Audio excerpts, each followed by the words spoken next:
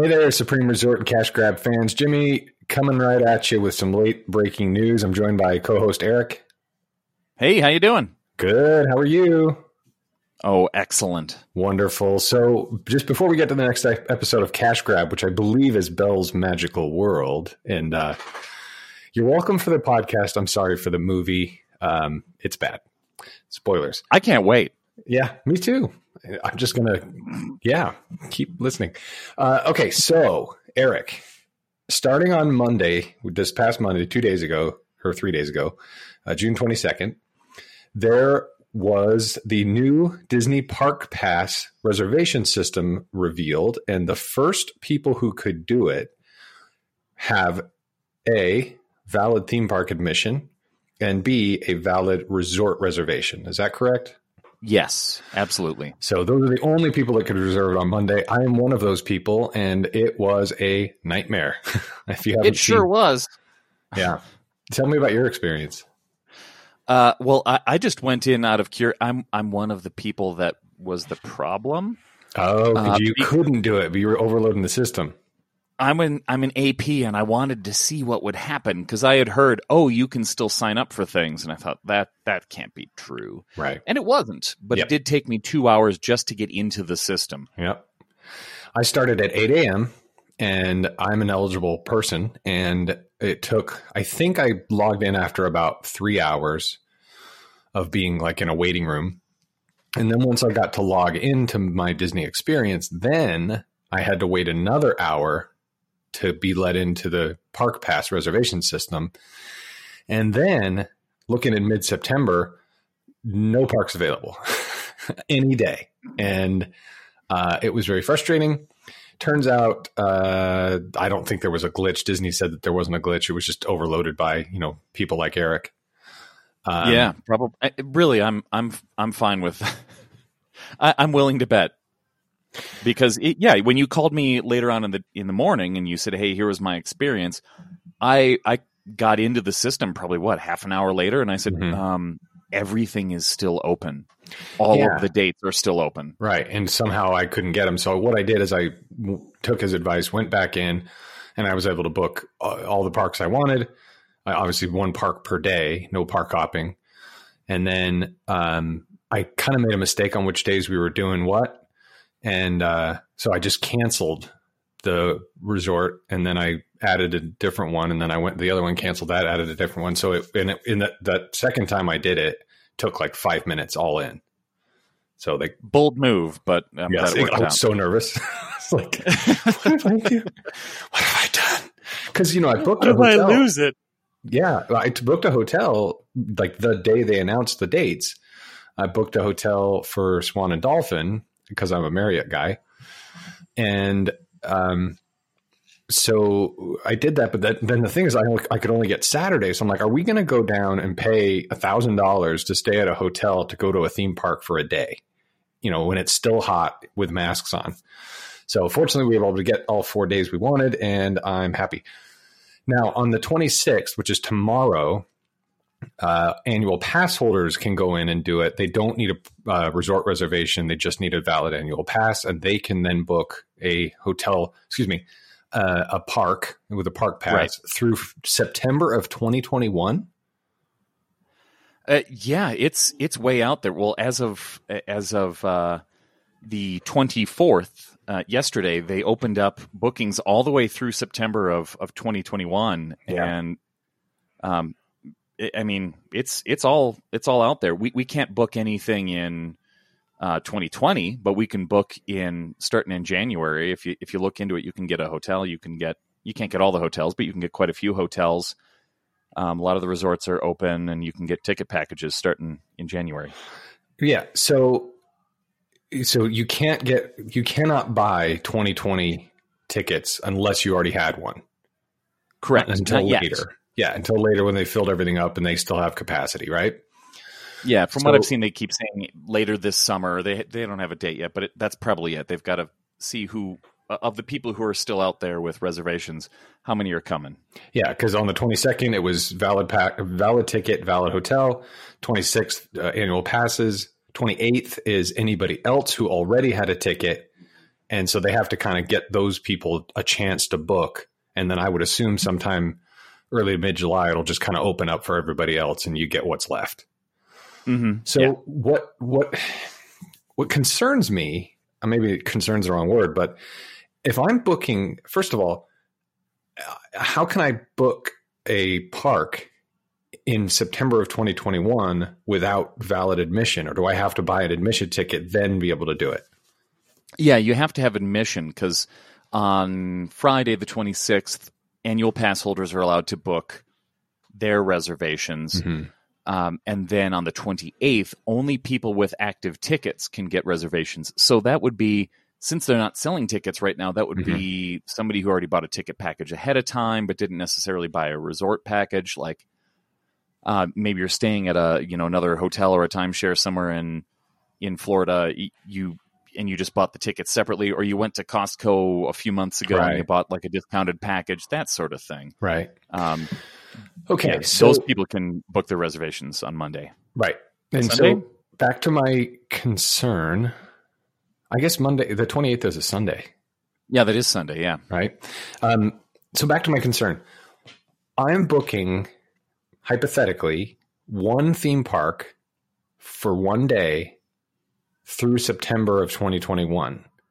So is that telling me that they don't expect park hopping until 2021? Or is that, okay, you have your one day park and then a year from now, things are kind of back to normal. There's a vaccine, blah, blah, blah. And they're like, oh, you still have the reservation, but you can also go anywhere else, or the reservation just get canceled because we can park hop again. And It's irrelevant. Matter. Yeah. Or, yeah. I think that's it. Once things change, I think we'll see a lot of, sure, you can get the reservation now, but I don't know that it's going to be all that important next September 2021. I don't see things being exactly the same as they are now, but maybe they are. Yeah. And maybe this is the future, maybe so that they can properly prepare for park guests and what their movements are and where they staff and all that kind of stuff. If you like go in and make a reservation, they know exactly how many people are going to be at the Magic Kingdom on September 7th. And they know exactly how to staff. And then maybe they open up another way. Okay, you can go to Magic Kingdom and Epcot, but you have to tell us when you're going to be in both places so that we can adjust accordingly. I mean, I would not surprise me if they did that. That it seems crazy. I think there might be some utility in that, but my goodness, over the last couple of years, as I've gotten to the parks more often, where it's not that mentality of militant, I've got to see all of the things, do all of the attractions, where I just wander between, Hollywood Studios, stop off at the hotel room at Boardwalk, and then walk into Epcot, and then leave and go back to Hollywood. Like, I've gotten used to that sort of mentality of planning your day around park hopping, or not even planning a thing, just going. Well, that's not going to happen anymore if that's your idea, right? And probably not. I'm just kind of speculating because you've got the gondolas, right? That kind of defeats that purpose. Oh, yeah. You've got the monorail to Epcot. I mean, it's a silly thing to say, but now that they have the reservation system in place, it's certainly something that we could see on busy days. Like they could block out July and August or something like that. Like that's reservation system time. And you can't come in here unless you already have a reservation. And it would work at Disney World, or it would not work at Disneyland because people plan so far in advance for the most part, right? And that's true. Disney World really has set itself up over the last few years as the planning destination, which is why so many people get confused and frightened by the prospect of, oh no, we don't have dining reservations every single day. Right. How are we going to do this? For sure. But anyway, so the other interesting thing about the park pass is that first you select your park and date, then you select your time.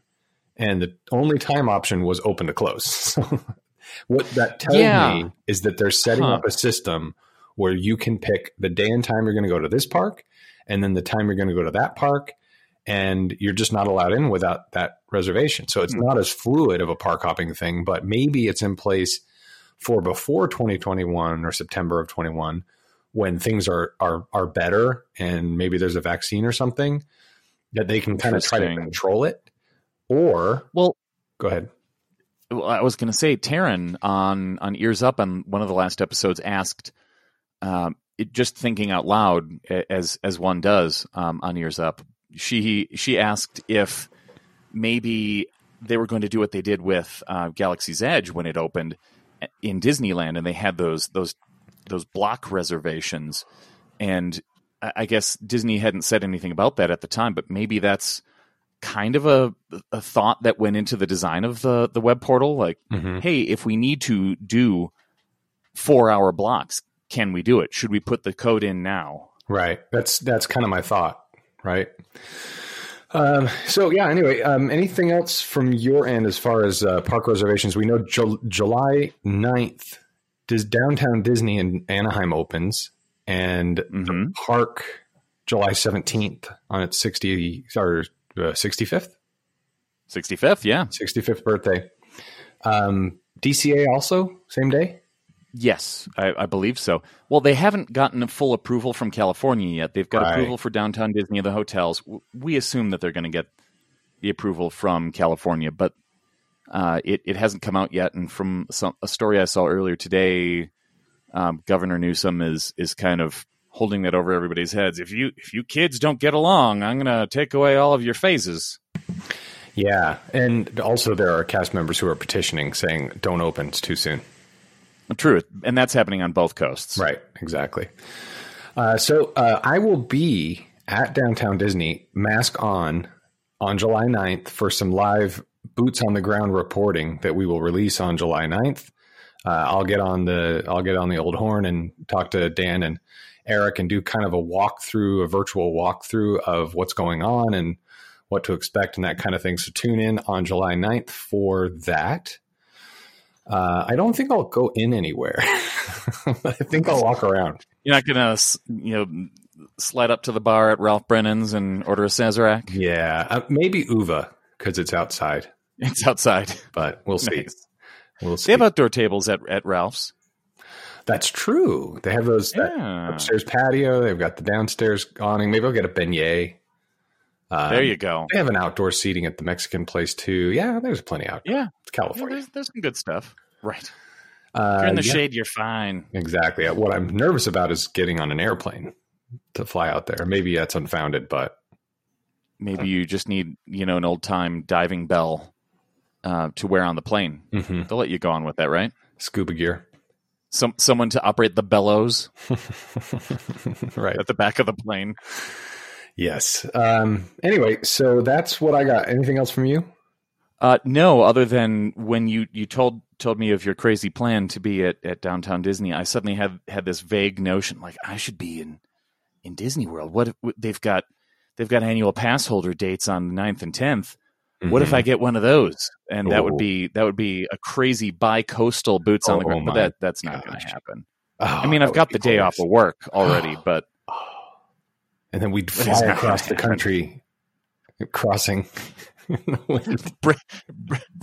crossing each other's streams and braving the elements and the COVIDs. Yeah, for radio. Yes, but very popular radio.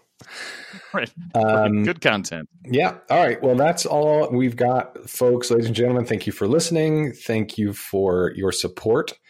Hey, by the way. I am the Supreme Resorts on Instagram, and a concierge started following me. Have you heard of them? I have heard of them. I've heard good things.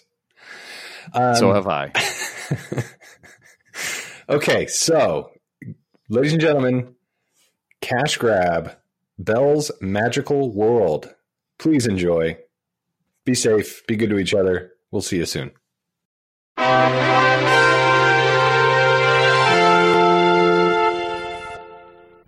Coming soon to video cassette.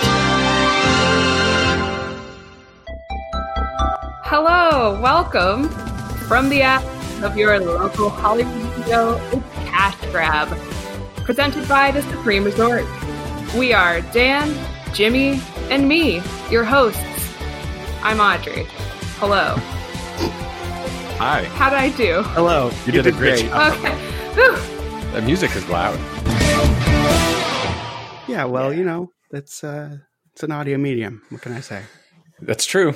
We're extreme. Zippy. Extreme. All right, guys. This movie. How long has it taken us to finish watching this movie? 2 weeks? I watched it in one night, and then I watched the original Beauty and the Beast immediately after. So I don't know what you're talking about. You're both a couple of slackers. It's an absolute dumpster fire. Like I just can't. I can't. It was terrible. I was not sober. The movie we're talking about, and I use the word movie simply because I can't think of another word for this. Was Belle's that Can't even say it. Belle's in Belle's Magical World. I did it for you. Yeah. Guttural sounds. Yeah. So Belle's Magical World is not a feature film. It is feature length, but is a series of short stories that get progressively worse. If anyone is upset that it might feel short, it doesn't. It is not.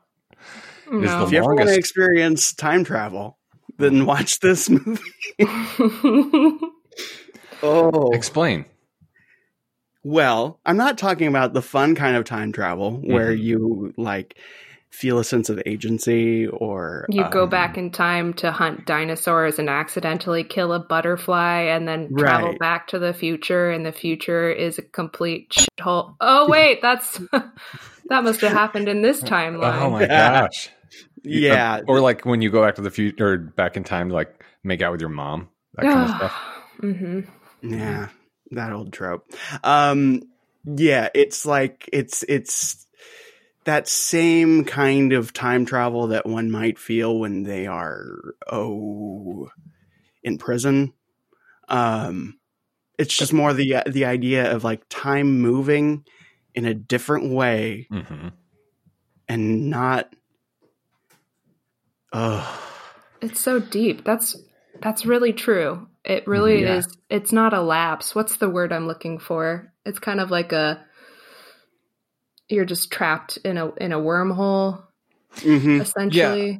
So I was watching it. I write a lot when I'm watching, kind of commentary, and I noticed there were like 36 minutes left, and then I watched for a few more minutes, and there were 38 minutes left. That's the kind of thing you're talking about.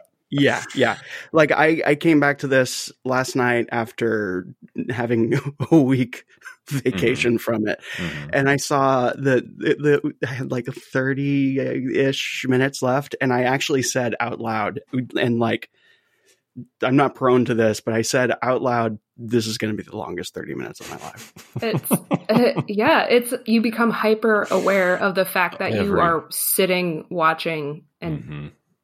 Yeah. Not engrossed at all. You're just kind of like, I have to do this. You're forcing yourself. Oh, there it is. Oh, there's the dog. So I think we're getting a little bit. The Ottoman from the movie? Yes. What's its name? It's like Hercules Sultan. Sultan. That's right. Sultan. Chase? Yes. Like Chase Lounge? No, we're going to get into that. That's genius. Why didn't I write this movie? A dog in the shape of a couch. Named Chase. It's so layered. I do think we're getting a little bit of ahead of ourselves. Okay, We watched Belle's Enchanted that world. Yeah. It was made. It was thrust upon humanity in 1998. Violently. From the ashes of the Beauty and the Beast cinematic universe came this movie. Because they burned it in the previous movie. They burned the universe of Beauty and the Beast with the last one. And then this is the ashes. Like the Phoenix, yes. Yeah. Yes. So, all right. Yeah. Phoenixes kind of conjure like a more positive connotation for me. I think this is more like the Dark Phoenix from the X-Men saga. Also a terrible film. Yes. This is the Dark Phoenix of Beauty and the Beast movies. In so many ways. Yeah. So I'm just going to get to the snapshot of 1998. Wonderful. Yeah. So Yeah. Google and PayPal were both launched. Wow. The Winter Olympics were held in Nagano, Japan. I'm probably saying that wrong, and I apologize. Nagano. Tony Blair became the first Prime Minister of the UK to address the Republic of Ireland's Parliament. Mercedes-Benz bought Chrysler. Exxon bought Mobil. British Petroleum bought Amoco. And AOL acquired CompuServe. And once again, the world is all the more better for it. Internet blogs appeared for the first time, and popular tech terms were AOL dial-up and reboot. And again, the world is all the better for it. The first MP3 player was released in Japan. TV sitcom Sex and the City premiered. Movie Shakespeare in Love was released. And the final 2-part episode of Seinfeld aired to 76.3 million very satisfied viewers. The 100th episode of a certain TV series that you all remember called Ellen aired. Minimum wage was $5.15. The median household income was, that's boring, I'm going to move on. Titanic won an Oscar for Best Picture. The Practice on ABC won an Emmy for Outstanding Drama Series, and Sunny Came Home won a Grammy for Record of the Year. Tom Bradley, former mayor of Los Angeles, passed away. And in personal memories, this song was released. It's Party Hard by Pulp, who is an underrated band. On the top 10 in music, we have Paula Cole's I Don't Want to Wait, number 10. Usher on number 9, Nice and Slow. On number 8, we have Elton John's Candle in the Wind, 1997, still holding on. Number 7, Casey and JoJo, All My Life. Janet, I imagine that's Janet Jackson. Number 6, with Together Again, Leanne Rimes.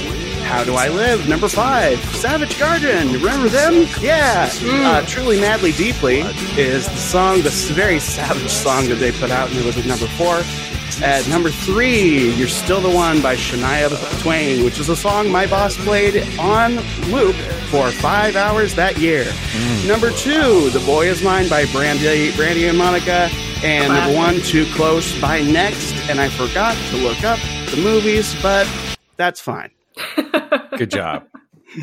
Now, that was Candle in the Wind 2, right? The Princess Diana version. Yes. Right. Yes. And it also, as I was looking up things from that time period, I was reminded that every ballad was released as a dance mix during this time. I don't know if you remember that, but it was including terrible. Candle in the Wind. I should look for that. Well, I was. Well, we have more. We have more from 1998 coming up, so maybe if I find it, it will be played. How old were you, Dan? We were all 8 years old. 7-ish, 7.5. That depends on what time of the year. Yeah, my birthday's in September. Mine's in October. November. Oh my God, we're all like fall.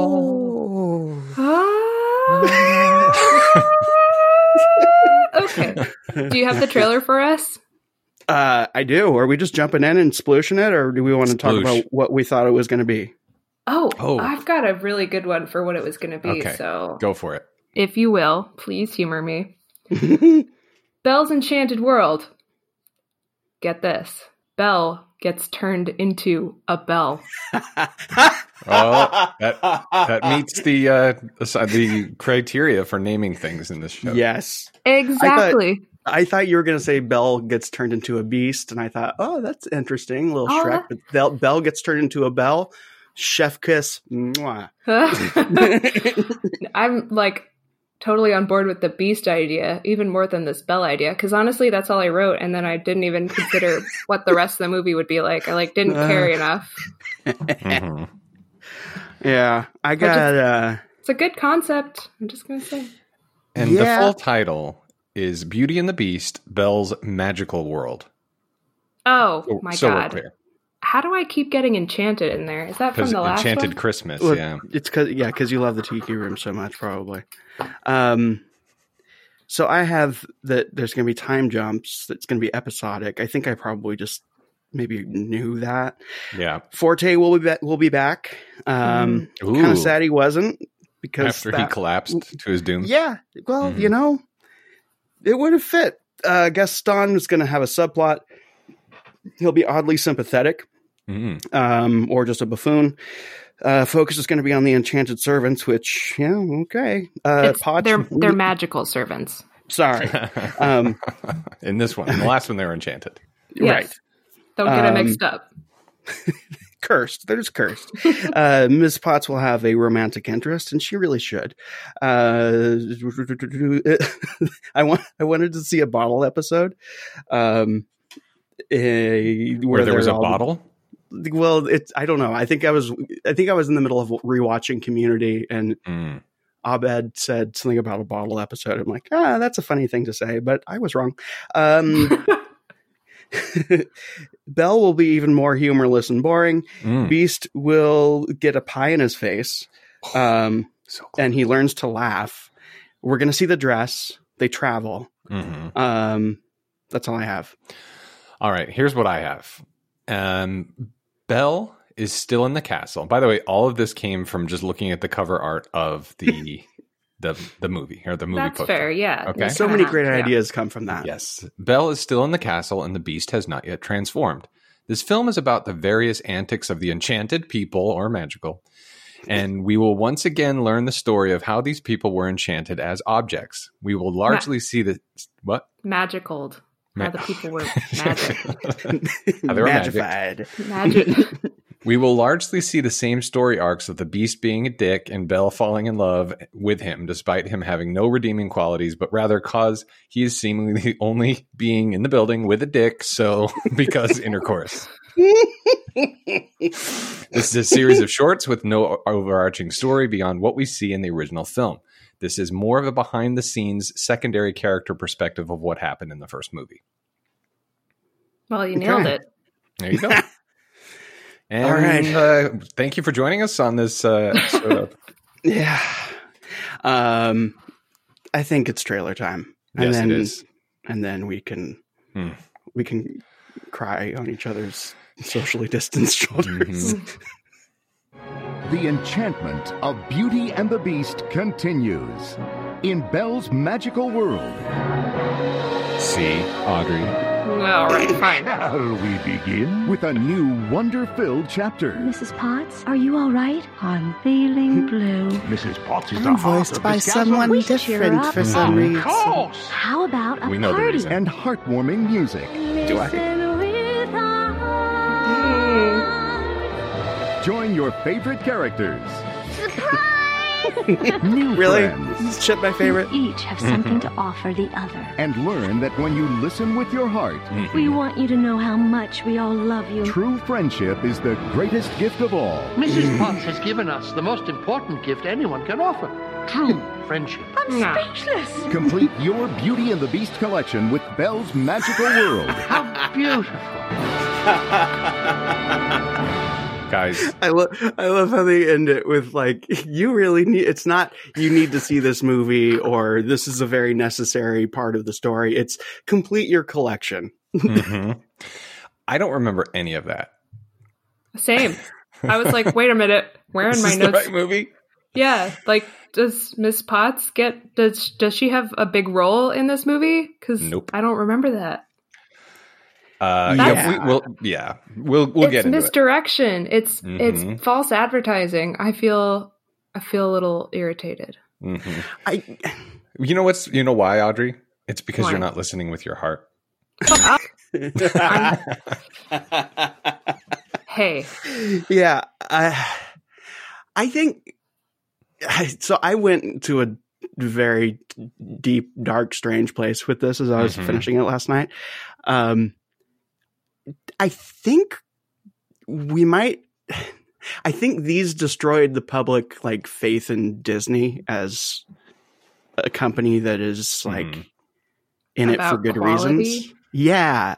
Because I remember like before these happened, Disney meant something, and then during and or after this happening, and of course, you know, Paul Pressler and all, everything, like the entire, it's not just these movies, but like this period. And I think that these movies certainly contributed to the awareness of a company that A visual reflection.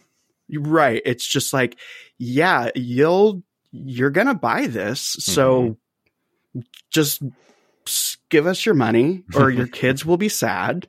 And You're a terrible parent if you don't. yeah, Right. Hence the name of the show.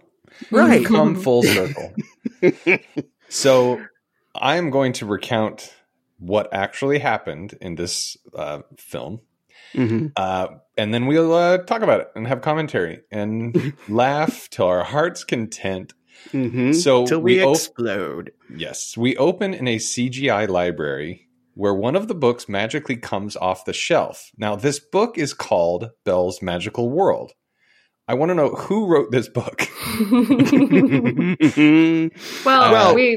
I'm sorry. We learned in the last movie that she's into writing books because she wrote Beast a book. So Good maybe point. she wrote it. She wrote it. Yeah. This opening made me think of the game Myst. Mm-mm. Hmm? I don't know. Oh, Myst. As in animation. MIST, not MISSED. That would be a very different game. I wish I missed this movie. You know, yeah. Yeah. Then we get go ahead. Is Belle possibly writing like the reality of these characters? That's a fun thing to entertain, do you huh? think all of this is her imagination? Or She's it's like going Stranger crazy. Than Fiction. Oh. Well, that would perfectly sum up why the chandelier's name is Chandelira, because that her name in life before she was an object? Was like her name Chandelira? This is the dumbest film universe that exists. It's so bad. Yeah. So we get a little rehash of the original story, and then how many times do we get this? We get it a lot. Yeah. The Perfect World is the name of the first vignette in this 3-part series, and it's hand-drawn animation for sure. Mm-hmm. Then we see Chandelira, and then so Beast is writing to somebody for some wood. Okay, despite the fact he's got a forest out back, and the pen is alive. And so in life, was his name Bick or maybe Quill? Quill's a cool name. Quill. So is, I think Chandelier, that's like a pretty, it's a feminine, let's just, take it away from the object for a second. Look at the word Chandelier. Like Chandelier. It's kind of musical. Like maybe Lyra is the middle name. Oh, yeah, that's nice. Uh-huh. Chandelier. Mm-hmm. But I got to say, the physics on this chandelier are they're all wrong. They're very bad. Like the string is just kind of dangling there, and she's just in. Well, it's just the animation in this movie is hot garbage, and I think it was. No amount of drinking will make it better. Mm-hmm. Yeah, I think it was left-handed day at the animation studio. Yeah. Yeah. So dinner's ready, and the Beast reveals to Lumiere that Belle makes him nervous. Ah. That's so sweet. Yeah, and the animation just is getting worse. It's getting worse through this series. It's pretty unwatchable. It's something you can listen to. Really? You can listen to it. You can listen to us talk about it here at the Supreme Resorts Presents Cash Grab. Mm-hmm. I got to go back. Who was the paper, and were they just going to send a person to somebody? That's a good point. He was writing with it. Yeah. It was cool. I liked that because it showed Beast was responsible and handled the books for the castle. And, someone's got to have a job. Like, sure. Yeah. I don't know. So then Belle is walking to dinner with Cogsworth where they meet the dictionary. A freaking Cro-Magnon. Cro-Magnon? Yeah, Cro-Magnon. Okay, the way she walks, okay, I noticed this immediately. She walks with the backs of her hands facing forward. Instead of and that's like a weird aggression display in animals. Okay. It's so bizarre. And I was like, what? This is the worst walking animation I've ever seen. Maybe it's a way that she's learned to cope with the Beast's aggression. Like if she walks around like he doesn't you can't go see full. this, but I'm sitting at my table with my arms up kind of wide like a chicken wing and kind of with my hands, and I'm making a face like I'm a cave person. Oh, I gotta go talk to the Beast. That's also a reflection on the animation quality. She looks like a Cro-Magnon. She got another nose job. So the dictionary. What's his name? You guessed it. Webster. And it's really operating more as a thesaurus than a dictionary. That's true. Yeah. That's true. You could come a lot of synonyms, right? Yeah, yeah. So the Belle and the Beast are having dinner, and the secondary character antics where Chandelier misinterprets everything Lumiere says. And Belle is regaling the Beast about the details of Cinderella in an existential Disney princess recounting of the story of a Disney princess. When you put it like that, geez, I'm really like, that's ridiculous. Yeah. I love it. Yeah, Beast is uncomfortable. So Belle teaches the Beast a lesson using Webster. The Chandelier can cry. Beast has an outrage moment. Then he wants Belle to apologize for calling him rude. She said she would only after he apologizes to her. Cut to commercial. Yeah. So here's the Beast. We all know the issues there. He's just suddenly okay with dictionary coming to dinner. Like, it's just, hey, I brought a guest. You who clearly has no jealousy issues or, whatever. Like, hey, I just brought this, presumably this male Webster dictionary along. And what's the slobber situation with the Beast? Like, I just, at this point, I'm watching this and I'm wondering, like, they're not going to animate the drool, but if this were a real situation. Oh, yeah. Like, I feel like it would be a lot. I feel like there's a slobber situation going on. The castle probably smells like wet dog and moldy socks. To your point about bringing a guest to dinner, I was listening and trying to justify it in my head. I was like, well, it's okay because they're not eating any of the food. And I'm like and then I was like, oh yeah, but still it's an unwanted additional person there who's just being annoying. Right. But this is also a movie where paper hangs out with a candle, so whatever. That's true. Yeah. There's no point in justifying it. So then we get some exposition about the rose, and Cogsworth says this, I say we give it more time.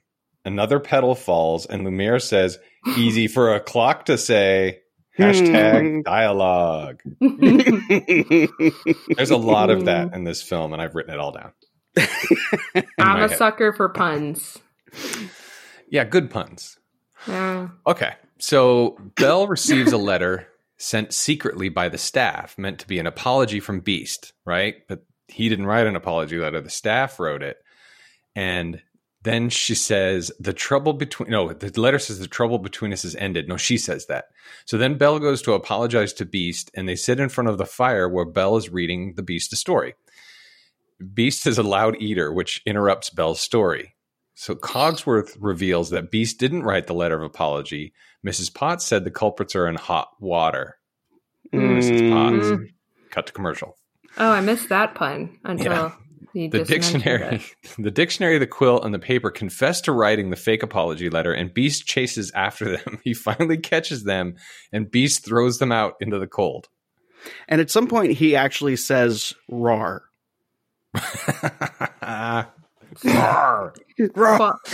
Quality vocal performance. Yeah. So they falsified some docs. Belle has misphonia. She can't stand the sound of someone chewing, which that's reasonable. I can relate. And Mrs. Potts sat by and watched those guys do that and didn't do anything about it. She just made her silly quip, and then But this movie does pass the Bechdel test, though. Oh my God. I don't even think I considered that. Does it? Oh, yeah, because the chandelier. The chandelier, the wardrobe, Mrs. Potts. But aren't they all talking about dudes or something? Oh, yeah, point. I think they are. They're talking about Beast.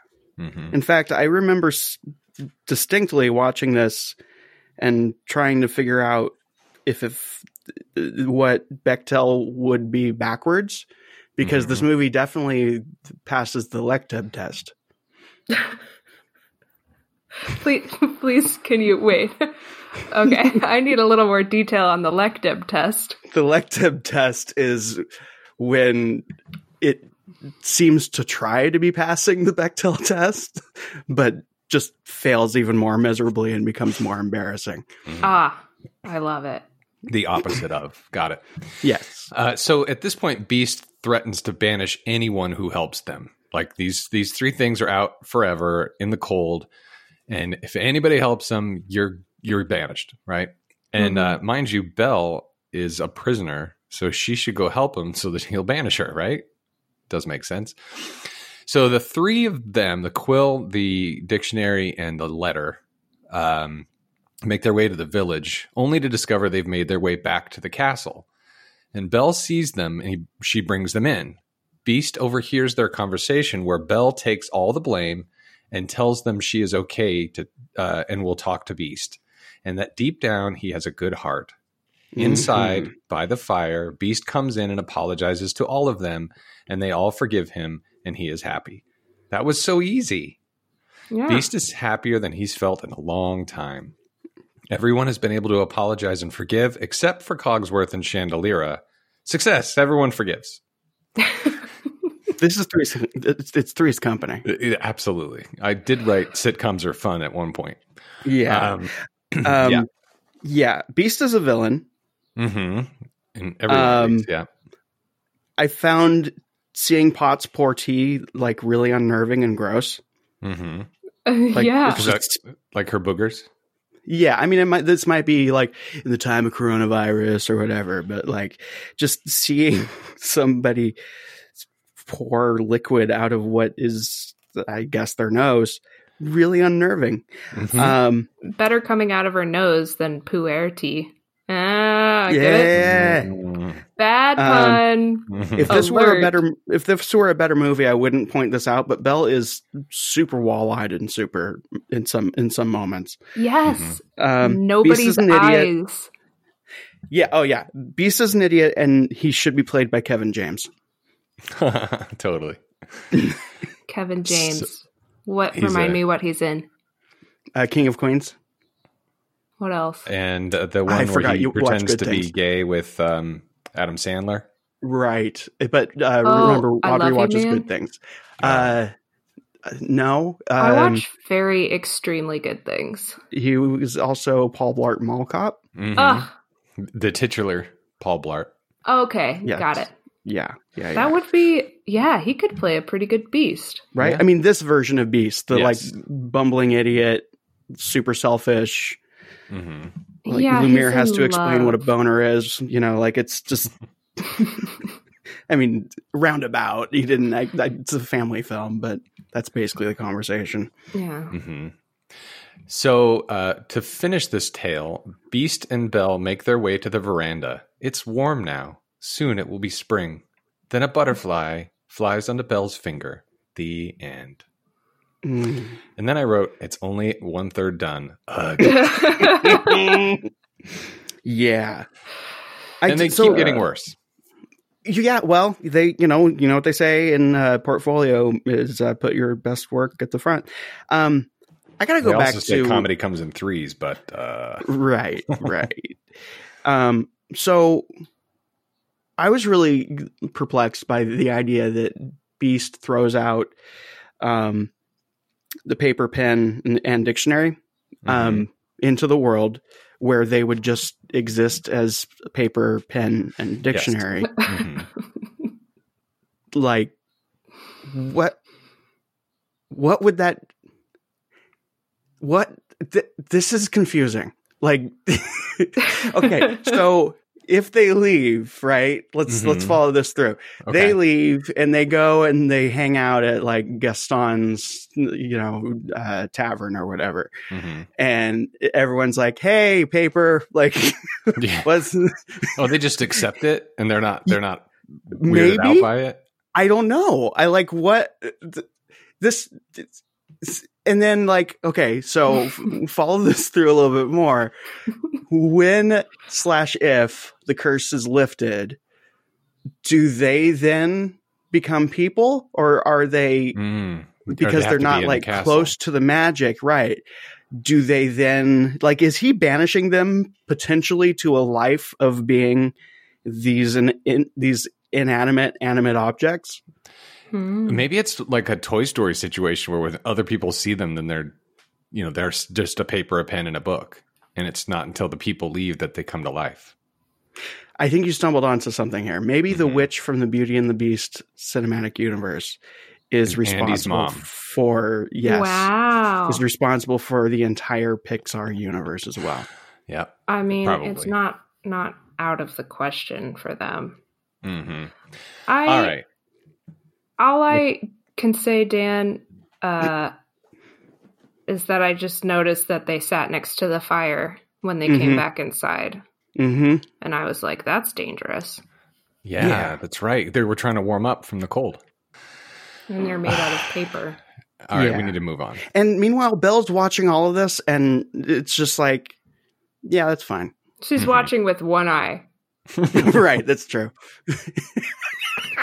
One good eye. Yeah. Then we go to Fifi's Folly. This is episode You're just 2. going to just jump right into it like it's Hang normal? on. Didn't we get a song? We got a song. We had a song. No, I one can't. Fifi's Folly. I refuse to have any more of this in my life. I thought the song about listening with your heart was good. That's in Fifi's Folly. We haven't gotten there yet. Yeah, and I don't have any of that music because I refuse. I thought about it, and I'm just like, no, I can't. This movie hurt me. We open on Belle singing about miscommunication between she and Beast, and birds are trying to drink from a frozen bird bath.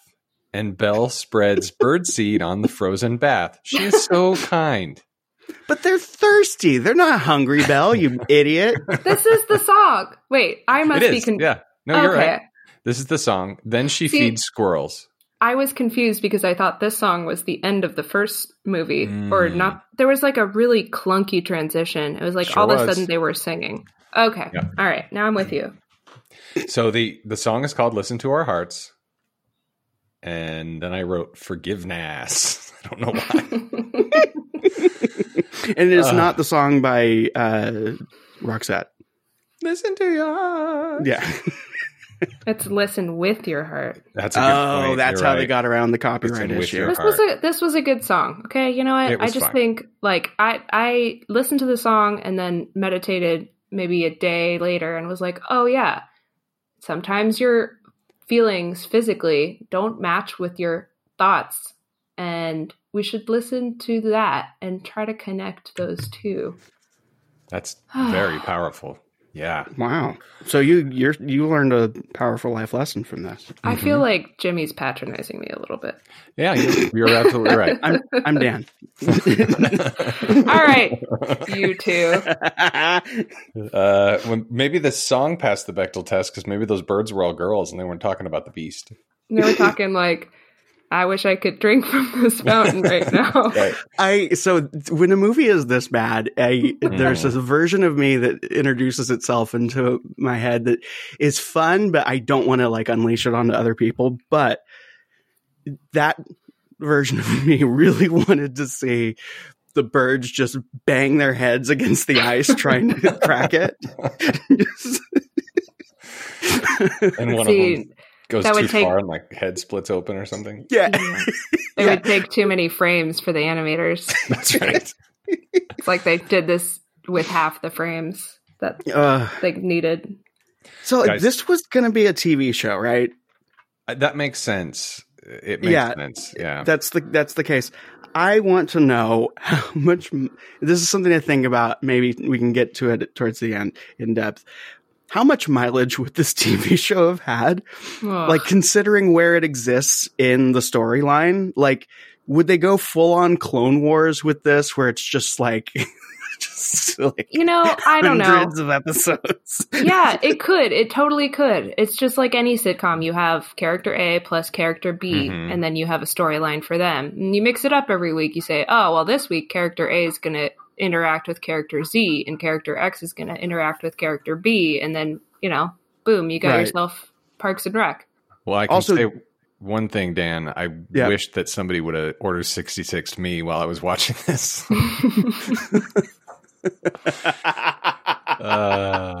So too soon, Jimmy. Too soon. But another thing, and this might be the and I'm doing air quotes here, the educator in me, that like there's actually standards for children's programming that like it needs to be at least marginally like educational. Like you need to be able to say, this is the lesson that we learned from this episode. And I get listen with your heart. I understand that it's a good message and it teaches kids how to avoid copyright issues as well. Sure. But going forward, I really think that we need to keep this in mind. Okay. Just that concept of kids shows, right? Children's programming are required by the FCC or FDA or whatever. USDA. USDA. The CDC. The CDC. Right. Yes. The AMA. NASA. AARP. I'm with American Association of Retired Persons has regulations on children's television. Yes. That actually tracks for some reason. Yeah. We should listen with our hearts and not watch with our eyes because it's unwatchable. Dumpster fire. It is unwatchable. But guys, this is where it's full Three's Company, because this one's a love story. Oh God. Yep. So Fifi, who's the dust broom, she is dizzy with love because tomorrow is the 5th anniversary of her first date with Lumiere. But Lumiere doesn't remember. Yeah, this is where the Lecteb test comes in. Typical guy. Lumiere. So Belle reminds him. Emotion. So Belle reminds him that it's his 5th anniversary. So Lumiere then feverishly prepares to create a perfect date. He begins to write a letter on presumably the same paper that got banished to me a few minutes ago. Yeah, it's just sleeping or something. And he accidentally sets the paper on fire, which then floats to the bookshelf. Murder. That's murder. Hold on, that's murder. Yes, it is. Wait, there's more murder. Murderer. Yes. And he lights the library on fire. The paper, which just randomly floated up on fire, lit the entire bookshelf in the library on fire. So he's a mass murderer because all of these things are supposedly alive. Wait, then it gets better. Because then they try to lift a bathtub to put out the fire. But then Belle, why are they trying to pour a bathtub? First of all, the bathtub also alive. Jimmy, I hate to break it to you. It's a punch bowl. No way. Yeah. It looked like a bathtub. It's a bathtub. I know. Look at it. No. It had clawed feet. I was watching in rapt attention to like a reference. I needed it to not be a bathtub the whole time. And as soon as they said something about a punch bowl, I'm like, slightly better. Like still terrible, but just if it were full of punch, all of those books would be completely ruined either way. That's true. They'd be sticky and disgusting. And did they fill up the bathtub before they brought it in? Anyway, so Belle puts the fire out using Mrs. Potts' tea boogers. Common sense. So then Lumiere says, "For me, words of love flow like water, but sincerity is impossible." That's... You know, guys, they're not feeling emotions and stuff. Yeah. Words of love flow like water, but sincerity is impossible. Oh my God. Yeah. Their entire relationship is built on lies. Maybe she's the anxious avoidant type of attachment and Lumiere's the avoidant type. I don't know. I just read a whole bunch on attachment theory. I'd be bad at doing podcasting if I let this pass without admitting that for a brief moment I found myself attracted to Fifi. Well, she does have a mole. I don't know. I guess. Yeah, and like it wasn't like it wasn't okay. It wasn't like a yeah. It was like a what? Well, you were imagining what she would look like No, as a dust I'm mop. like, I'm not gonna make this sound any better than it was. It's not like I was like, all right, let me stop this movie. Rewind. But it was definitely like, I caught it in the back of my mind, and I was so wanting to pay attention to anything else, anything other than this movie, that I spent at least minutes, not like double-digit minutes, but under, kind of going, are you really attracted to?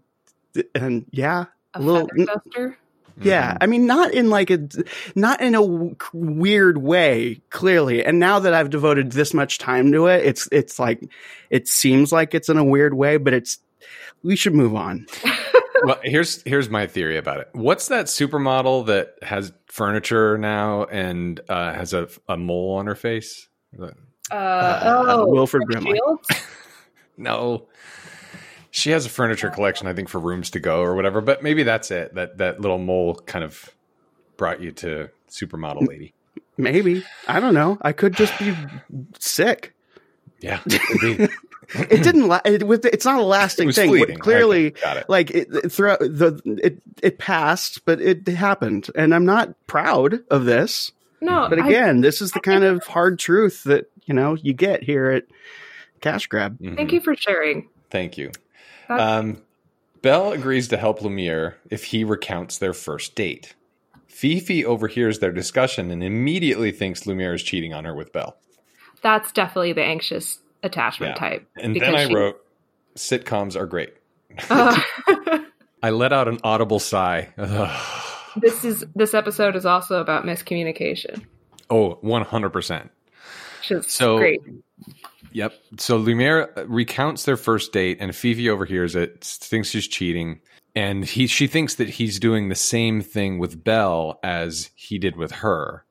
And then I wrote, Fifi has a mole. Mm-hmm. Mrs. Potts comforts Fifi, who thinks she has lost the love of her life. Mr. Quill, the pen, convinces Fifi to make Lumiere jealous. Then Mr. Quill says, when it comes to love, I wrote the book. Again, this is Three's Company. It is. And that's pretty cool. I just want to go back to when Belle takes Potts' tea from her. She doesn't ask Potts. She's not like, hey. She just pours it. It's just like, you, object, here, pour, stupid. Yeah. Well, Mrs. Potts is going to come in handy a little bit later. And not with liquid. So now, okay, not Lumiere and Belle are trying to convince a bathtub to do something. And it's a punch bowl. Bathtub Jim, I think it's Jim Cummings, says it goes against everything in the book. And Belle says this time it is the book of love. Lumiere threatens the bathtub, who is made of silver. I guess punch bowl, silver punch bowl, that makes sense. Still has clawed feet. Saying that Beast is downsizing his collection of silver and that he knows because he knows people in cutlery. Then Fifi starts to flirt with Cogsworth to try to make Lumiere jealous and says, you big hunk of clock, you. Mm-hmm. Like Ted Test once again. While she's flirting with him, his pendulum starts swinging wildly like a dog's tail or his clock boner. It's heart racing. Get your mind out of the gutters, guys. Come on. Look, it was not a sexual, it was like a I'm not going to get into it. It's more of a romantic love with the feather duster. Look, brains do things. I'm not saying it's right or good, and I'm not proud of this. And it passed. It passed like this movie didn't. Like it was just. It was fleeting, like this movie should have been. Exactly. Yes. So then Lumiere fixes the bathtub or punch bowl to add skis to its feet, and he can somehow turn his candle into a blowtorch to weld the skis onto the thing. Oh my God. So they convince the footrest, who is a dog, to help. Sultan. Well, he's in the movie. He's in. I know. Yeah. But he's a dog and a footrest. Lumiere says, If you help, you will no longer be just a footrest, even though you are a footrest. But isn't he a dog? Well, I don't know. I mean, are you saying that dogs don't understand what footrests are, or I just don't know. Like, whatever. Why is there a tuba? That's a great. Well, yeah, the tuba. What was the tuba's name before it became a tuba, and what was its role? I love tuba. I wrote, "Oh, tuba, heart." Yeah, I must have really enjoyed tuba. Yeah. So Fifi's watching all of this from the shadows and is getting more and more impatient and angry. Oh my, it's getting dark. Fifi says she steals him on the night more important than all. If I can't enjoy this night, no one shall, she says. Right. This is the moment she needed a villain song. This is the moment. Yes. Yeah, gonna dust my love out of your life or feather. Right. But so it was very devious. If I can't enjoy this night, no one shall. Is she going to kill Belle? or like the whole castle? It's certainly implied. She's been so cool this entire vignette, montage, whatever you want to call this thing. Mm-hmm. Bella's been the wingman. Bella uses common sense. She doesn't react emotionally. She's rational. She helps Lumiere, who I would kind of be like, I'm good. I'm not going to help you with this because you should be able to have this conversation in your relationship without my help. Exactly. Yeah, she handles it very well. Is it safe? Like, and I mean this. Is it safe for a candelabra to be dating a feather duster? No, not at all. But she's pretty hot. Am I right, Dan? Nah, I got over it at this point. That's a volatile relationship. Yes, it is. So then we cut to Fifi diabolically directing scissors to cut something. Then she's leaving the castle, and Belle tries to stop her. Lumiere is waiting for her outside. It is time for our anniversary. The recreation of their first date ensues. They are on the sleigh ride in the bathtub. Punch bowl. It would seem that Fifi was having the scissors cut the rope that pulls the sleigh. Lost in romance, Sultan, the dog footrest, was pulling the sleigh, and the rope finally tears off. There's only one thing to do. We must scream like bloodless cowards, says the French candlestick. I have to say, and again, I'm trying to come up with anything positive here. Mm-hmm. There's a moment where they have an effect of wax melting on Lumiere, and it's supposed to be like him sweating. Yeah. Like that goes into overdrive. Right. Well, later it's actually water, which is like, okay, point taken away. But at this moment, like, it's cute, but it's certainly unsustainable. And I can't help but think about this Sultan situation that you bring up, because now that you've introduced it, is this a person who barks? Is it like... I think it turns into a dog again. If you remember the first movie, when everybody's restored, it's a dog. Comes and licks Chip, I think. I'm picturing a version of this universe where everything is the opposite. So instead of a candle talking like a human, it's a real candlestick in the shape of a human. Whoa. You know? Sure. All right, so they're all in trouble. And Belle grabs Mrs. Potts and runs out to help. The sleigh slides off the castle and gets caught up on a branch. He was French frying when he should have been pizzaing because he was skiing and, So Fifi says, this is all my fault. If only I had trusted you. Okay, so then Belle holds onto a tuba, who holds Cogsworth, who holds the coat rack, who holds the dog rest, who holds an accordion, who holds Mrs. Potts. Hold on. I want to know.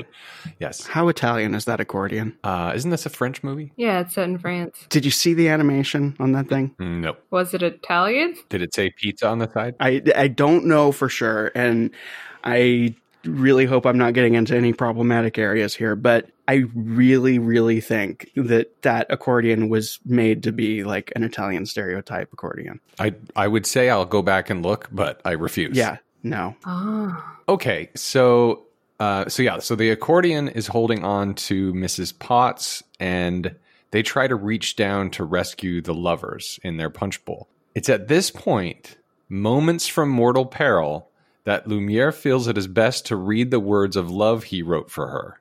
Mhm. As one does. Yeah, the wind then blows the paper out of his hands, and he says, "My words, they are escaping me." Yeah, so another casualty just lost into the Another wind. dead soul. Yep. That's pretty cute, though. That's pretty funny.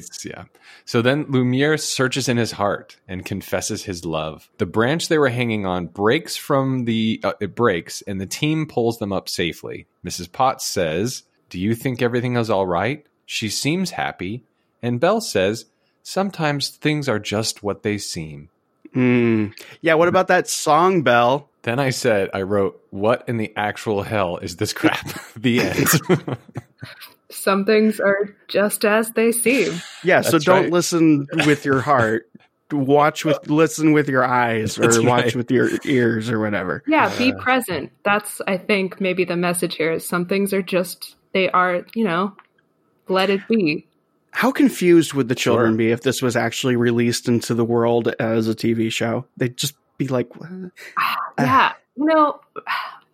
How can I come to future cash grab movies with the eye and the mind of a child? Like, what if I were in, that headspace? Would this seem interesting? No. Nope. Yeah. You're right. I can't imagine. No. I might force it on my children. Like when they wake me up at 6 a.m. to see if they can watch TV. The only thing you can watch is Belle's Magical World.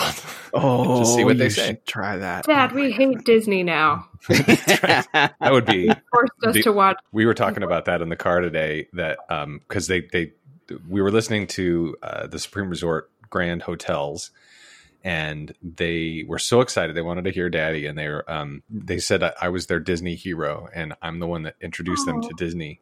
And we talked about it when they were younger; they didn't care, and it's like they're going to totally grow up and be full on like Six Flags, Universal only Disney sons. That would God be. forbid. I hope I hope you date a nice Disney boy. Girl. That's right. But I'm just trying to equate Disney versus Universal in like the Jewish guilt. Totally, yeah. 100%. That is 100% that going was to happen. clear. That was totally clear. It was. It was great. Okay. Yeah. All right, guys. That's so sweet, though. Your is sweet. boys. Yeah, Oh I my like it. God. That's very cute. Wow. Yeah, Lumiere sweats actual sweat, and I don't. I really. No. Candles wax can sweat. Like in hot weather. You've seen that before. This wasn't right? hot. This was not hot weather. This Okay. was still winter. He was It's winter. He was overheated. He's not lit in this moment. The alternative, the idea Or of was he? somebody's. What if people's skin melted just like wax on Lumiere? Like your skin would just bubble up and kind of like drip down your face. How wild would that be? Like in Raiders of the Lost Ark. Sure, yeah. That was wax, though. Yeah, I don't know. yeah. Spoilers. Okay. All right, we got to get this thing over with. Broken. We finish our story with Broken Wing. It's still winter. Beast is shouting for Cogsworth and demands the girl will join him for lunch tomorrow. There will be music and fresh flowers in winter. Yeah. I think we can just sum it up by saying that Beast is having a manic episode. Yes, quite. Yeah, he's Good all over the place. staffing agencies are so hard to come by. His staff doesn't get him. He needs these things done, and they're not doing it for him. That's right. Like, And he's upset that his cape is still torn. Cogsworth has not gotten that hemmed. Cogsworth, are you losing control of your staff? See that you don't. What does Master prefer for his luncheon, says Cogsworth. And then he says, perfection, nothing less. What could go wrong? Yeah. Beast, he deserves to stay like this, and his staff, they need to leave. Like, and Totally. this is the moment in watching this where I was just like, this is not okay. This nothing about this is healthy or okay. Like, I want to watch this with my therapist and just be like, what would you say to these characters? Like, like these movies, the extended universe, they extend all of the most problematic areas of this story, like we were saying before. So it made me wonder, like, I kind of want to watch a machete order of these movies, which would be like, we start with Belle's Magical World, and then Belle's Christmas Hoedown, and then the original Beauty and the Beast. And I don't think Beast comes out as a sympathetic character at all if you watch it in that order. I think it would be, you know, what would be interesting is to put the Belle's Magical World and the Enchanted Christmas in the actual timeline they take place in the original film. Right. That might be interesting. Like make it like the Mahabharata, and people that like take days off to watch it in what used to be movie theaters. Oh. So now cut to a bird flying around, struggling. And it lands in Belle's room. The wardrobe is trying to convince Belle that the master is great except for all of his faults. And then she starts to sneeze. That's not possible. The only thing I'm allergic to is birds. How does the wardrobe have allergies? I don't know. Also, that's the other thing is most birds are pretty hypoallergenic. It's the dust that collects, and people are generally allergic to dust. And she's a wardrobe, and wardrobes collect dust. So they sure do, by that especially in big castles. Just allergic to herself. Right. That could be true. But what's worse, guys, is the Beast hates animals, ironically. Mostly birds. A lot of self-hate. That's what it is. That's what's driving. I hate myself. I'm an animal. Therefore, I'm taking it out on other animals. Boom. Solved that problem. Right. But mostly birds. He hates all animals, mostly birds. Right. Which is documented in the Beauty and the Beast movie. Where birds fly on him and they smile. I grew up with a pet cockatiel named Ouija, and my dad was mostly scared of it and hated it because he saw the movie The Birds by Hitchcock. So maybe the Beast watched The Birds. And he's not fucking with those. So all right. So Beast hates animals, mostly birds. So the wardrobe's freaked out. Just then, a knock at the door. Who could it be? It's Beast. Quickly, hide the bird. Belle hides the bird in the wardrobe, which it's allergic to. Beast comes in. The wardrobe has an allergic attack. 1 second. When Belle tries to put the bird in the wardrobe, the wardrobe says, not there of all places. Yeah, because ew. Right. Okay. Right. I just want to point that out, put a little pin on it. Yeah. I don't even want to explore where that place is. Nope. We don't need to. Use your imagination. It was in the front. Right. So she has an allergic attack when Beast comes in, and Beast commands that Belle have lunch with him. With some coaching from Mrs. Potts, however, Beast changes his tone and Belle accepts. Lunch is at 12 p.m. exactly. But before the scene is over, Beast smells something. The wardrobe tries to hide the bird. Beast gives up and leaves. What could the Beast have against birds? It's beautiful, lovely, and sweet. Everything Beast is not. Oh no, it has a broken wing, guys. He's jealous of the bird. Yes, because it gets to be inside the wardrobe. There it is. The bird has everything the Beast needs, wants. Like a giant heart on its front. Oh, it's going to grow 3 sizes today. Just you wait. The bird's so stupid. I don't even care about the bird. Sorry. That's fine. It's got a broken wing, and evidently it's male. So Belle gives the wing a splint because she's kind. Maybe this is one of the birds that she was feeding in the last one. I'm not hungry. I'm thirsty. All of this. Stop feeding me. All right, fine. I'll eat these seeds. Yeah. By the way, those apple slices that she gives the bird are way too big. They're like the size of the bird's head. That's right. It's a small bird. So the bird drinks out of Chip. He did get some liquid. What? Wait. That's You're just gonna say that like it's normal? That's what happened. I'm recounting the story. Okay. Drink Chip with like an open brain. And like eating brains. Yeah. Someone should remake these as like a body horror series. Right. Oh, I'd love that. I love outlandish So horror. Mrs. Potts gives the bird a bath. Cogsworth has gathered the kitchen staff to prepare them for the big lunch. Hijinks. Mrs. Potts gets them in line. This lunch needs to be perfect. More hijinks. Mrs. Potts is able to get everybody in line. Belle is late for lunch. It's 12:07. Now, Belle is late because she's caring for the bird. Beast runs out of patience and goes to get Belle with Cogsworth. Belle forgot all about the beast. I found a bird today. You found what? No such creatures allowed in my castle. You get rid of it immediately.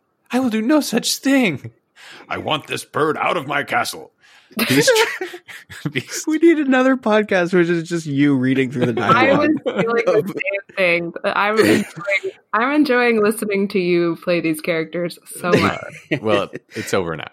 By the way, Beast is super anal retentive and OCD, yet he is like tearing into curtains and I feel so bad for the pictures. staff. Like, they're prisoners. They can't leave. They have to work. Like, this is seriously like bad. This is like, boys and girls, anyone listening to this, if you are watching these movies and it resembles a relationship in your life, please seek help, because this is not okay. There's nothing wrong with you. And were the curtains people before? Because then he's just slashing people. Right. More murder. Oh my god. I think this episode needed a lot of punch up. Like, it could have they could have snuck in a lot more jokes, because, I don't know. It was kind of a downer. It was. Beast tries to catch the bird, but the bird runs away because it can't fly on account of the broken wing, right? Still more hijinks. Beast falls down the stairs, crying.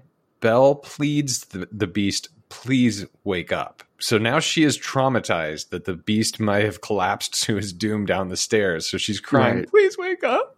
I can't be free in this evil world without you to tell me what to think and feel. Right. And by the way, Beast straight up would have murdered that bird. Yeah, for sure. And maybe eaten it. Maybe. Okay, so here's where it gets good. The bird starts to sing, and Beast realizes just how beautiful the bird is.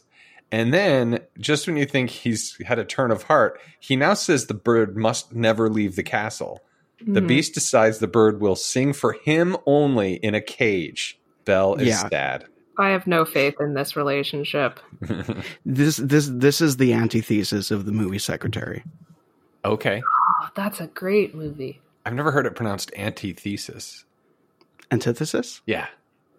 Well, either way, it's probably the same thing. It's probably my Canadian accent.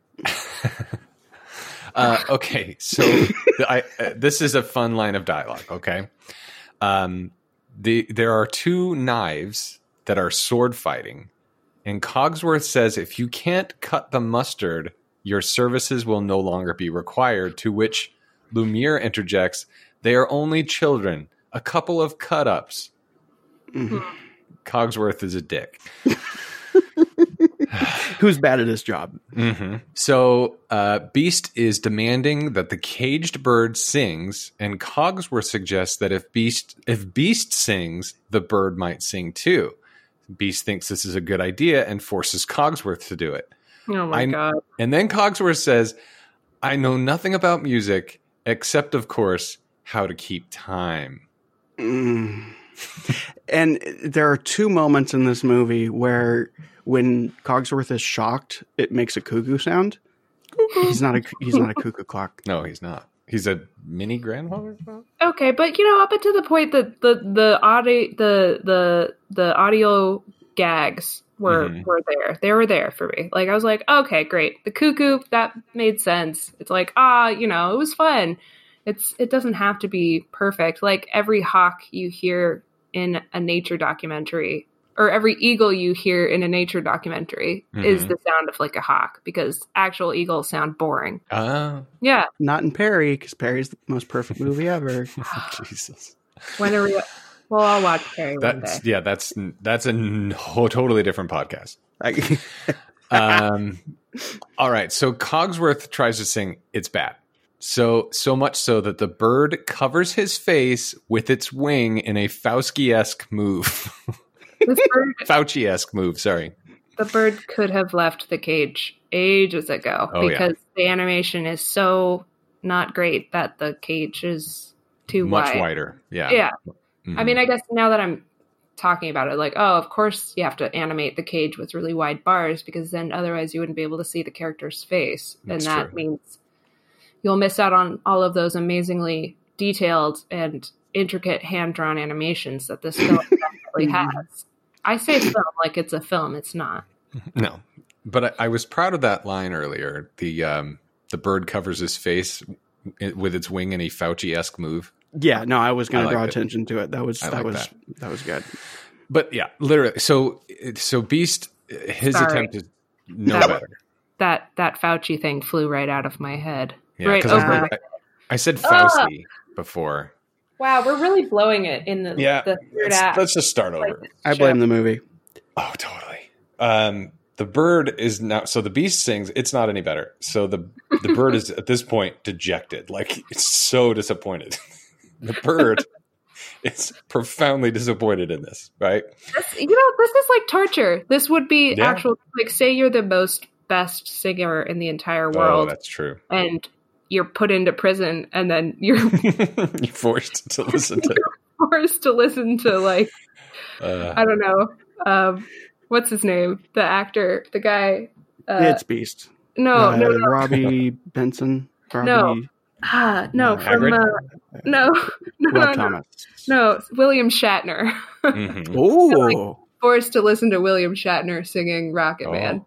Something. Yes, like, please. No punishment here. Thank you. It doesn't sound like prison. That sounds like paradise. That sounds like heaven. Dan's got that album. That's not a joke. I probably do. He used to play it for me all the time. So Belle is now lamenting in the garden, and Cogsworth collects her to join Beast in the parlor, and he says these words, immediately, if not sooner. Mm-hmm. Beast is angry that the bird won't sing. And then there's a whole caged creature analogy that ensues. Everyone is sad now. Beast takes the bird in cage upstairs and removes the splint in a shocking turn of events. Just Beast, like out of nowhere. Out of nowhere. Then Beast frees the bird, who flies away, but fails. So then Beast goes to save the bird, who's failing outside, and he falls down the roof. Cogsworth falls to his potential doom and asks forgiveness to his colleagues. It seems my time has run out, is what he says. He falls, and his friends catch him. Jimmy, Lumiere, what? Can you give us your best Cogsworth voice and Lumiere voice for us? I can't. I don't have a Cogsworth. It seems my time has run out.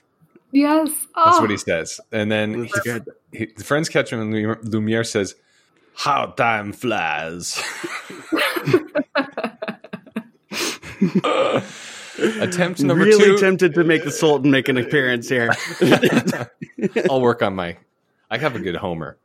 Attempt number 2, and the bird flies away. Lunchtime. The bird returns, and he's found a mate. Mm-hmm. Love is in the air. The end. Lumiere's getting kind of horny over the birds. Is he? Like, yeah. He's like, oh, look at the birds. I know what they're going to do now. Yeah. Lumiere's a creep. Yeah. Yeah. So, and then when Beast discovers the the right thing to do, it feels like he's like, oh, I've discovered this mind game you can play on chicks now, Cogsworth. Like I wanted him to put on like a pimp hat and change his name to Magic or something and like start a blog. Like, it's just weird. Like everything in this is creepy, especially the weird attraction to Fifi that I had for a brief moment. So this is the last thing I wrote. The end. Please, for the love of God, be over. Success. Yeah. All right. That is Belle's Magical World. I actually had to write this down. I hate this movie. And listener, please don't watch this film. But if you choose to, we are going to prepare the perfect evening in. You ready? Yeah. So before we get there, there's a couple things. Like I know, like we should not have another movie in this universe, so we're not going to play that game of trying to figure out like what the next one would be. Yeah. However, I do want to see, in some sense, in some setting, Belle telling the story of every Disney and Pixar movie ever. Like just telling it to inanimate objects that are. There's like, your TV show, right? Belle, she just describes the plot points. Yeah, and Belle is those characters when they like flash to it. You know, when you're imagining right. it. No, I'm Belle thinking is playing Cinderella. I'm thinking no cutaway, just her explaining movies. Okay. Just an animated show where she's just explaining movies that already exist to characters that we don't care about. And it should start with sitting Wally. in a chair for 30 minutes. Yeah, it's just Belle explains Disney movies to furniture. I'm in. I would actually watch that. I'll animate it. You know what? I disagree. I don't like this idea. I don't think that would be fun to watch. I think funner than this movie. It would be. It would be more fun than this movie. If Jimmy were recounting the movie as Belle, doing the voices, and a surprise appearance from Sultan, played by Dan. And we could call it Cash Grab. Cash Grab 2, TOO. Yeah. So it'd be like Belle sitting there like, and then he said, Eva.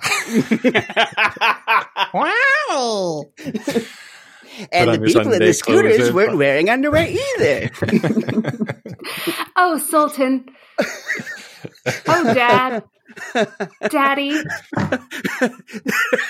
Pa. Come here, tiger. What's the feather that's doing talking to me?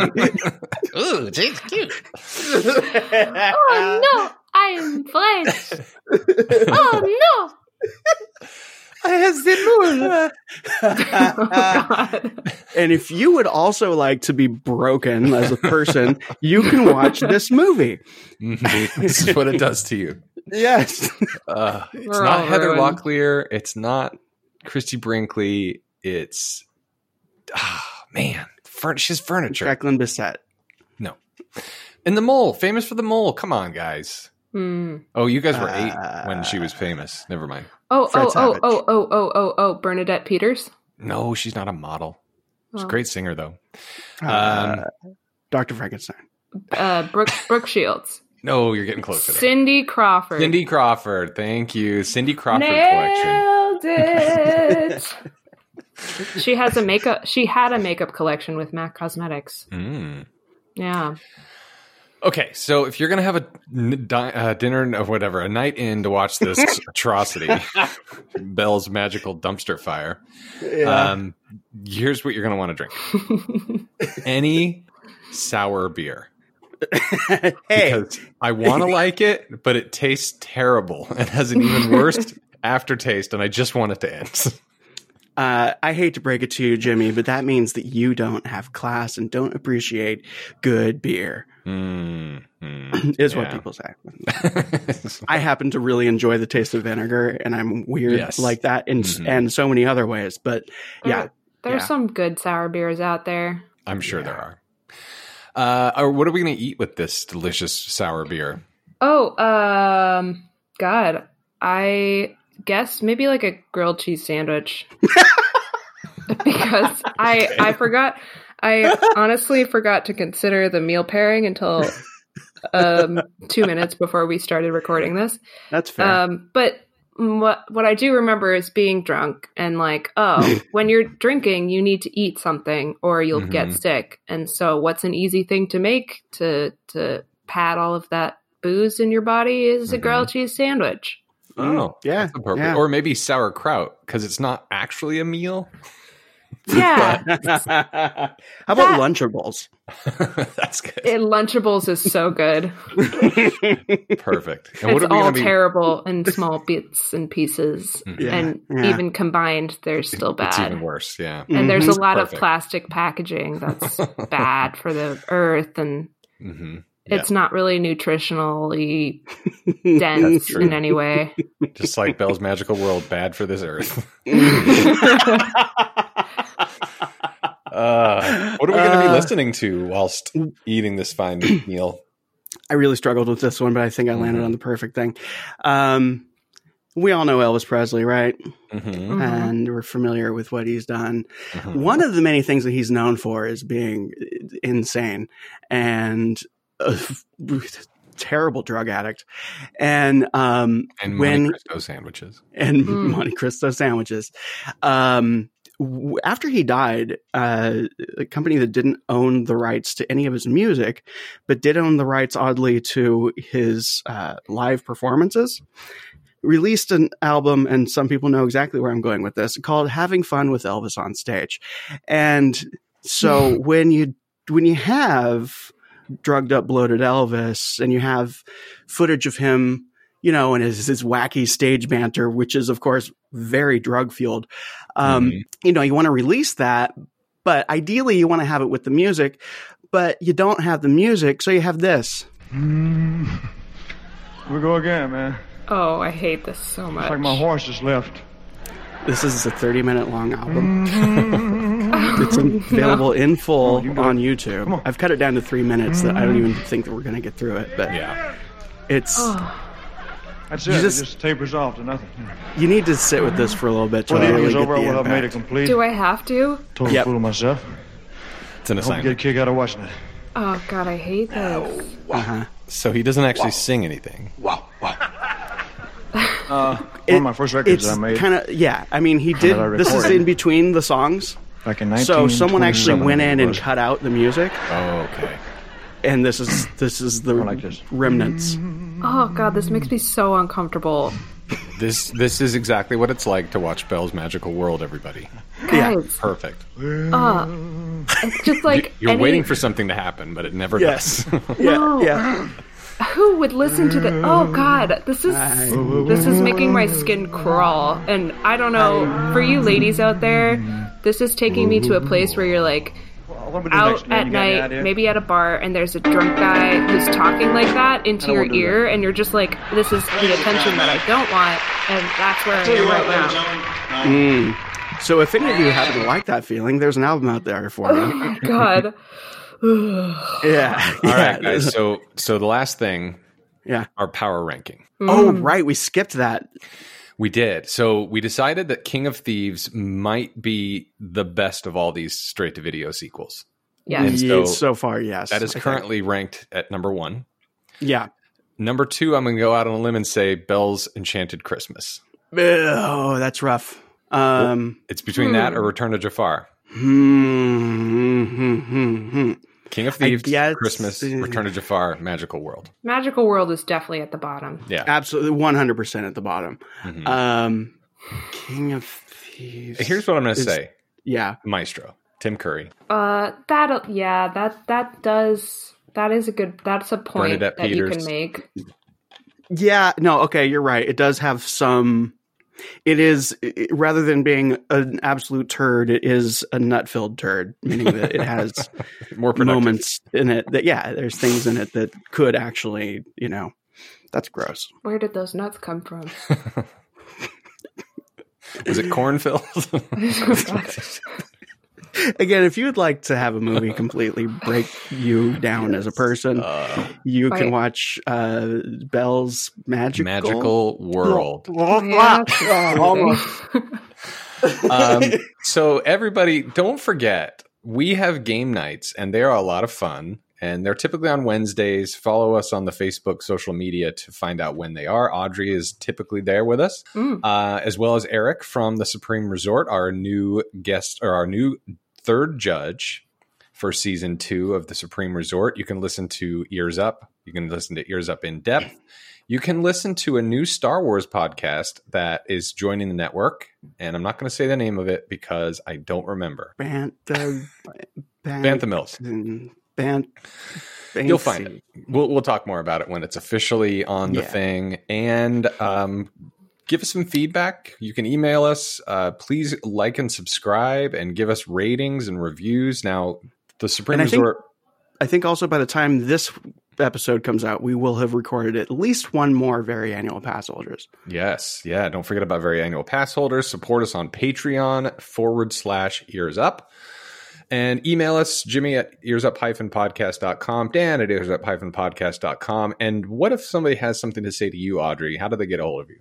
Twitter, email Instagram? Dan at earsup-podcast.com or Jimmy at earsup-podcast.com. There we go. There you go. The first episode has officially released, and the second is about to release. That's The King of Thieves. It is wonderful. I really enjoy doing this. It's fun. It's funny. And I think we have a great balance as a team. And I want to continue doing this with, drum roll, somebody while I look it up. There we go. Pocahontas 2, Journey to the New World. Hell yes. John Smith in the house. My first Disney crush. Don't get me started. At least it wasn't a feather duster. We have some in common. Yeah. Well, I got to say, I'm really glad to be done with the Beauty and the Beast cinematic universe. Same. Thanks as always to Joseph McDade, who has put together the music for us to play for you. Anything before we say those words? I don't think so. Live from New York. Oh, sorry. Yeah, right. It's my job. Should I get an email address? We'll see. You're still on trial. Oh, okay. All right. I gotta please you two. Yeah. It's probationary period still. Okay. So with nothing else to say. Until next time, be kind and rewind. Yeah. Wow, that one was perfect. Yeah, I'll make it perfect. Oh my God. That was a horrible, horrible movie. It was bad. Then we have Lion King 2, Simba's Pride. Then Hercules 0 to Hero. Uh-oh, guys. Belle's Tales of Friendship. No. We're not done. No, we're not done. Belle's Tales of Friendship is a live action animated Disney film released direct to video, produced by Walt Disney Television Animation as a prequel to Beauty and the Beast: The Enchanted Christmas. Are you serious? We have to watch this? I was gonna cut this part out and speed up the thing like I did the first episode, but wow. It was also released to help promote the syndicated television series Sing Me a Story with Belle. This is not okay. Okay. All right. So we're in for it. I guess I accept this as this is, you know what? Some things are just as they seem. Perfect. And bye. Bye.